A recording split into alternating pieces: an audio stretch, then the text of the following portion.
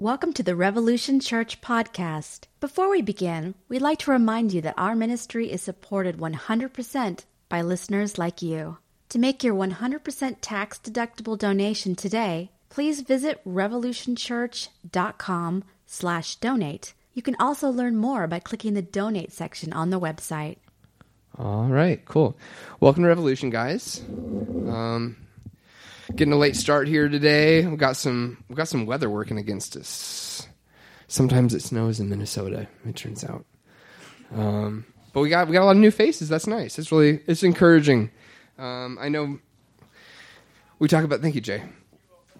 We talk about it all the time, but we have a nice internet presence, and that's encouraging. But then, not seeing those faces and not hearing feedback, even if you have numbers, it can be a little bit discouraging sometimes. So it's nice to see some new faces here. Hello. We're gonna talk. Surprise, surprise. We're gonna do some New Testament today. Yeah, right. I know the Old Testament's so rough, man. I want to talk about Isaiah sometime, but it is rough sometimes. Just treading through the Old Testament, there's just so much depressing stuff there. It's just you have to dismiss so much in the Old Testament. There's this angry sky man, just seeking retribution on people, and it's hard to glean anything out of that. But yeah, so I thought, I don't know, when in doubt, I just kind of talk through a chapter of the Bible. So we got Luke 6 today. Luke isn't my favorite book, but there's some good stuff in there for sure. It's kind of redundant sometimes, but I don't know. So we got a lot of big stuff in the story happening here. My Instagram? Air of Grievances. Yeah. H-E-I-R. Air. Because I inherited so much sadness. It's the idea. It's silly. Yeah, so we're just going to talk through Luke 6. There's a lot going on in the old Bible story here. And there's actually some references to the Old Testament here. A lot about a lot of reaction to Judaism. And I think it's important to remember that Jesus wasn't like a Christian. That's just, he wasn't a meist. I think you said that before, Brian. He's not. He's in the culture of Judaism. He's coming out of this culture, and he's reforming things. And I think that's important to remember. And that comes up a lot in this story here in Luke 6. And we got the kind of recruitment of the disciples, which there's a lot of drama there for sure. We got old Judas coming into the picture. We got the sons of Zebedee making their first appearance. So it's kind of a nice, exciting little story. But what I want to focus on, though, is intent. So I think Luke 6 talks a lot about, I don't think it's in Luke 6, but there's that verse in Luke about out of the overflow. This is very poetic, so I know it's kind of, I'm not trying to be pretentious, and I know it's a very poetic language, but out of the overflow of the heart, the mouth speaks. So out of your intentions, that's the stuff that you're saying to people. That's how you communicate with people is out of your intentions. And so sometimes we kind of mess each other over. Sometimes we're inconsiderate to each other. And but if the intent isn't there, then we learn from it, and we adapt ourselves, and we react to that, and we adjust our behavior in interacting with each other. And sorry, I'm talking through my nose today. I got a little bit of cold going on. But yeah, I think intent is real important. And coming from Judaism, especially in this culture of Judaism, it's there's so many laws and so many rules. Even obviously in Christianity, this has repeated itself over again.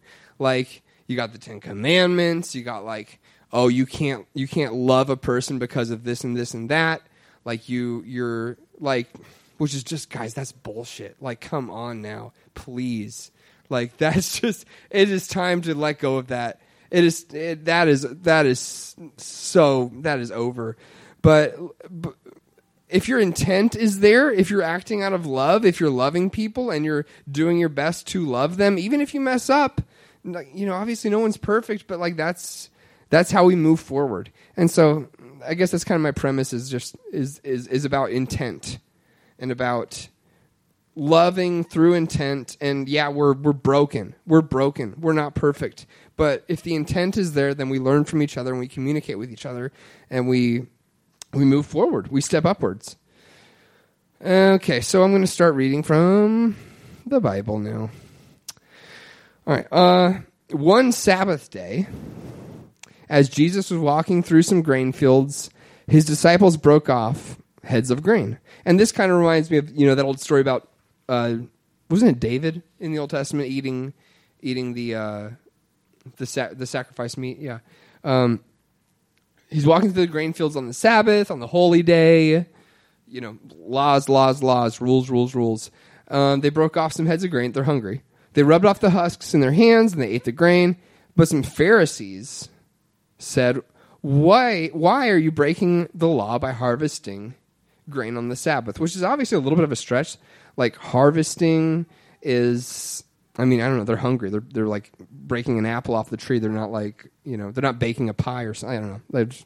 It's kind of a stretch. Jesus replied, haven't you read in the scriptures what David did when he and his companions were hungry? He went into the house of God and broke the law. Oh no. By eating the sacred loaves of bread that only the priests can eat. It was bread, not meat. That's my bad. Oops. Come on, man. He also gave some to his companions. Uh-oh. And Jesus added, the Son of Man is Lord, even over the Sabbath. And that phrase, Son of Man, that's a really interesting phrase. It seems like usually when Jesus uses that phrase, he's talking about himself. But this Son of Man idea, it seems to kind of separate, to kind of distinguish this idea of Christ as God versus Christ as man. Like I really like the concepts behind humanism and the idea of serving your fellow man and kind of abandoning like self-righteousness and thinking like this whole holier than thou thing. But so he says the Son of Man is Lord, is God. Like man is God is kind of what he's saying, even over the Sabbath. And then we kind of keep this is a little bit later, but it's kind of keeping with the same theme. On another Sabbath day, a man with a deformed right hand was in the synagogue while Jesus was teaching. The teachers of religious law and the Pharisees watched Jesus closely. So they got their radar on this guy. If he healed the man's hand, they planned on accusing him of working on the Sabbath. So in this like mythology, in this story, we got this guy with superpowers who can heal you. Like there's a guy with a deformed hand, but then the religious, like the paranoid like law abiders are saying, no, you better not save a human, you better not heal a person because it's against the law. And so they're watching him.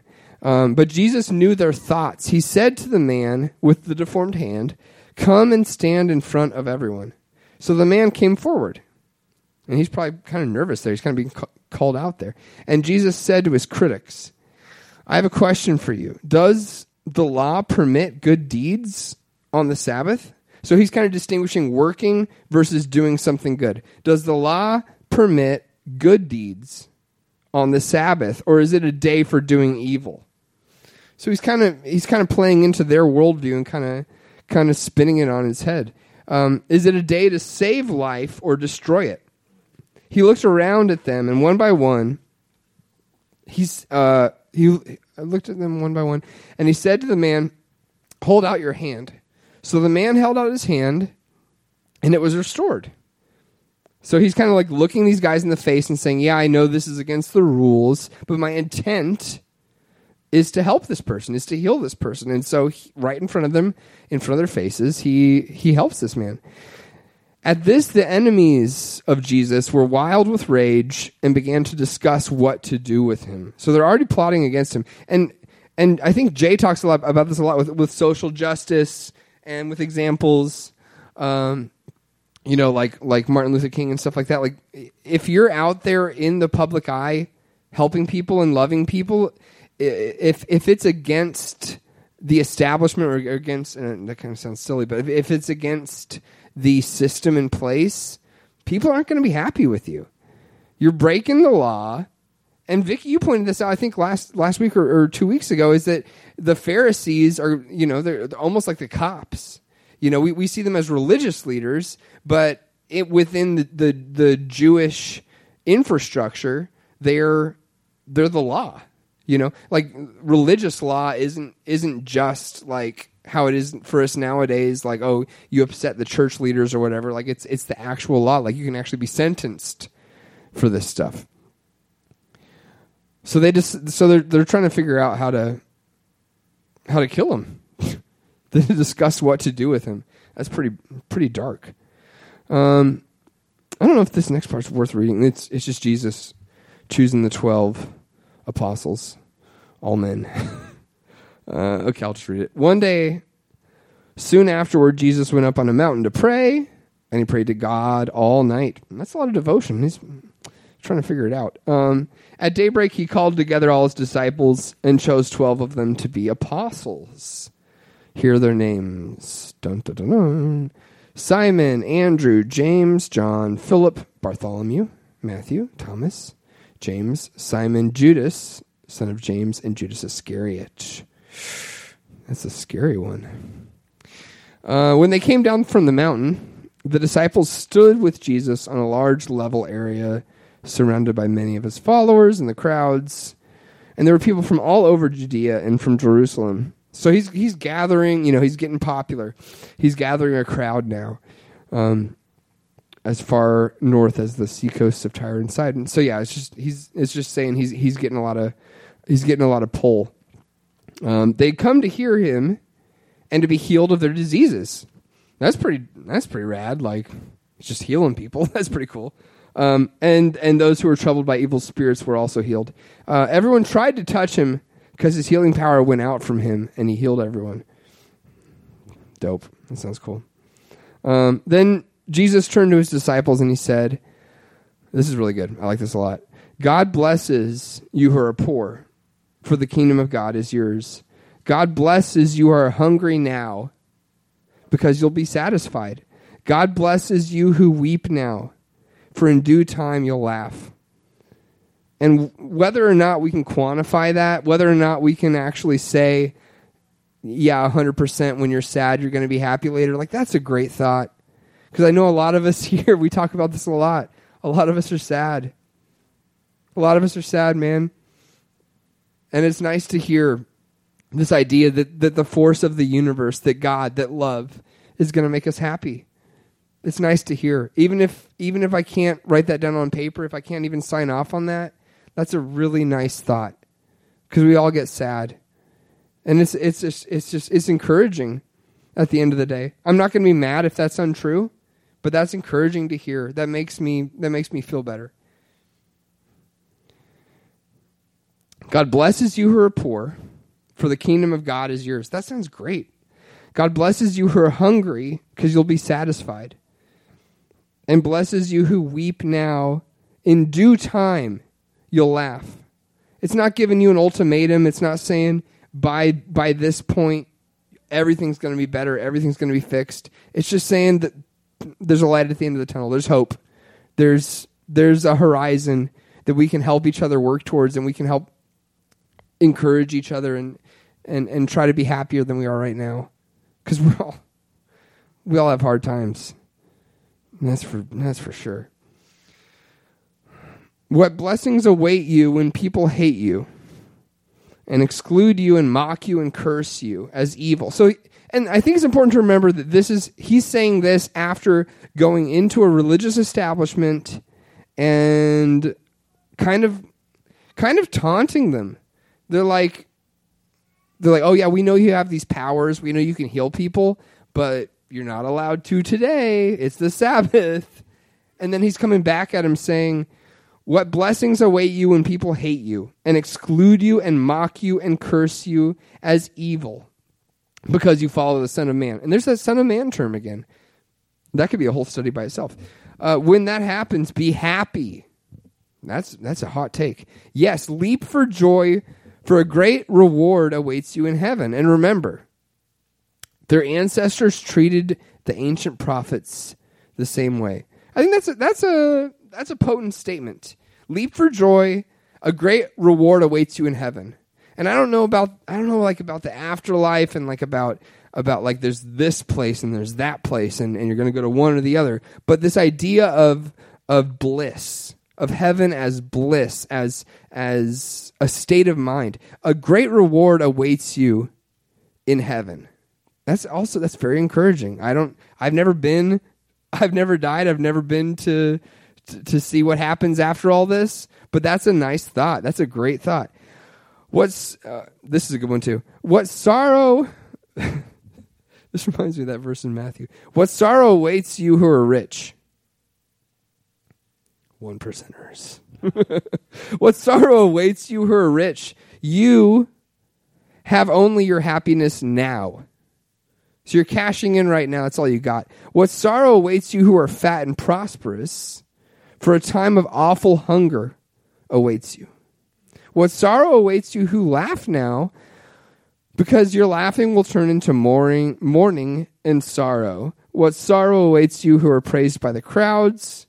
For their ancestors are also praised false prophets. So I mean, that's pretty straight up. It's pretty much just saying, if you're cashing in right now, it's that whole thing I think of building up, treasures in heaven. If that idea, that kind of that metaphor, I think it's saying if you're cashing in right now, if you're trying to if you're being selfish and self-serving, then it's going to be an ugly road down the line for you.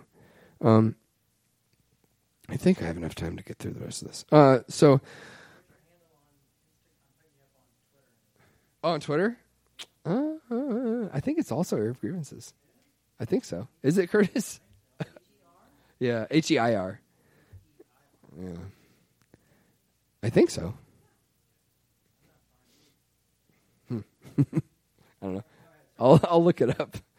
Oh yeah. Okay, verse 27. Oh, an iPad's great. Pretty good, huh? Very convenient. The 27th verse. But to you who are willing to listen, I say, love your enemies. Classic Jesus. Love your enemies. Do good to those who hate you. Bless those who curse you. Pray for those who hurt you. That's hard. That's freaking hard, dude. If someone's like, F you, man, those who curse you, if someone's like, just like, if someone's that hateful and that pointed and that mean to you, that's an awful tall order. If someone slaps you on the cheek, give them the other one also. That's a classic one. If someone demands your coat, offer your shirt also. I know we talk about Pete a lot, but he has in his book Orthodox Heretic, he has a really cool parable about.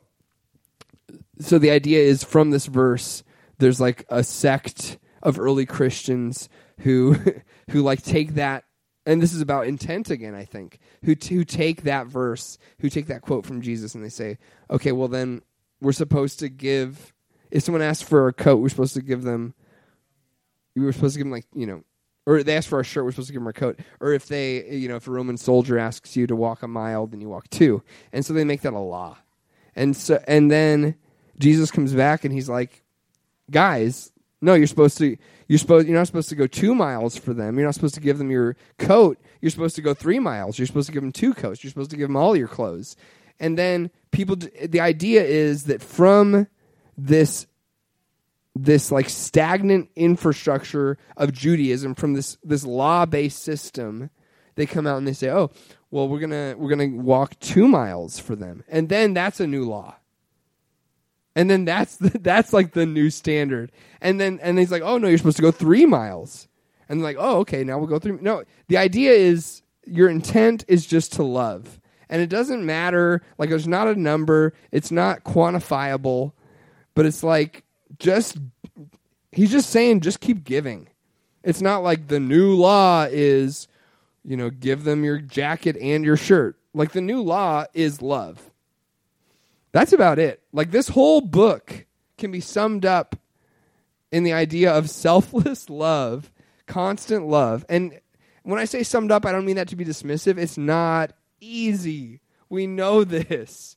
But I think that's why we have religion. That's why we have this ideal to work towards, is because it's not obtainable, it's not easy, but it's a practice. It's not like an end of the day, we've accomplished this thing. We got Christianity down. We've got religion down. We've got love down. It's a practice. It's an idea. And like to me, that's what God is an idea. Is love is an idea. Christ is an idea. And we're just constantly working towards this thing.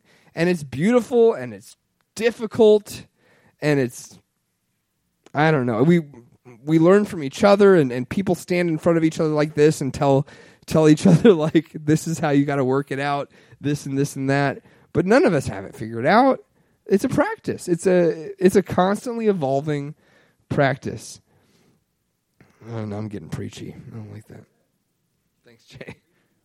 Preach. Yeah, I'll finish this up. Okay. So we just talked about turn the other cheek also. That's a good one. If you love only those who love you,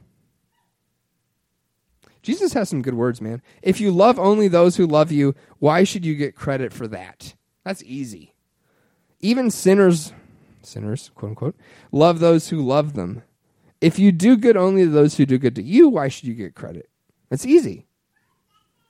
That doesn't take any effort. Even sinners do that much. If you lend money to those who can repay you, that's a big one. Why should you get credit?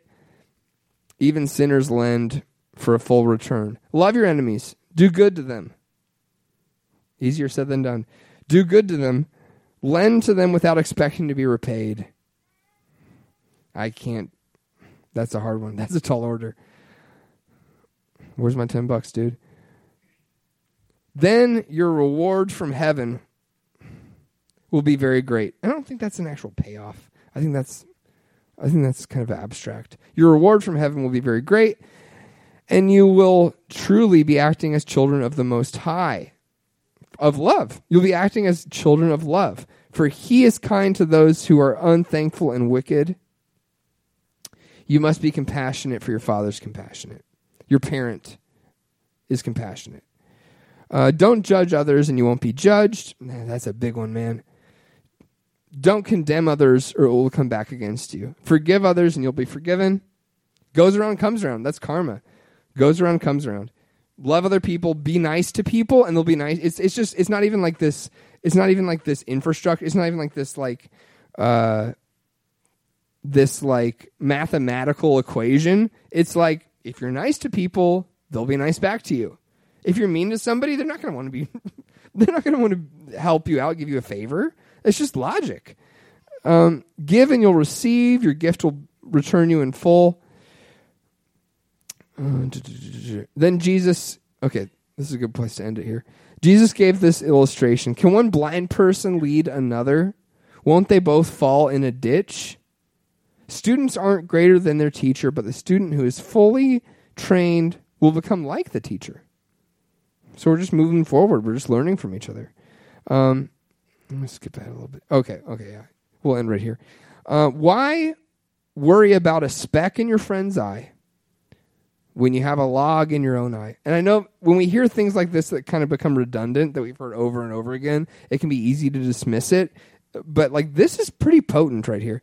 Why worry about a speck in your friend's eye when you have a log in your own eye? And how can you think of saying, let me help you out, let me get rid of the speck in your eye, when you can't see past the log in your own eye? Hypocrite, Get rid of the log in your own eye, and then you'll see well enough. This is a very potent metaphor. You'll see well enough to deal with a speck in your friend's eye. So where's your intent? Are you trying to call people out? Are you trying to make laws or adhere to laws and misinterpret things to judge people? Or are you actually trying to help somebody else out? And you can't help other people out until you take care of yourself, which is a tall order. We all know that. But unless we put effort into that, I don't think we can help each other out. I'm going to call it off there. Thanks, Jay. I'll do the old ritual of prayer real quick, and then we'll wrap it up. We can have a little talk. That'd be nice. We can do a little unrecorded afterglow. I'm going to say a prayer. God, thanks for being whatever you are. I don't know if you hear us or if I don't know what you are, but you're a very important idea. And if you're love, then that's about all we can ask for, and just help us show you to each other. Help us love each other in whatever capacity we can. And help us find the intent to care for each other, even though we're gonna stumble, we're gonna mess it up. But just in whatever capacity you can, give us the strength to love each other and to learn from these stories. I think they're very important to me, and they're important to a lot of people. And so, yeah, thanks for that. Amen. Revolution is a non-profit. So if you want to give us a couple bucks, we're going to pass the hat. I hate to ask that. It's always so awkward. I know, the offering. But yeah, that's the only way that we keep these doors open. So we'll pass the hat. And then if you all want, we can sit here and talk for a little bit. Sometimes after the service we'll talk if anybody has any ideas to share. So yeah, thanks. Love you guys. A post-Christian production.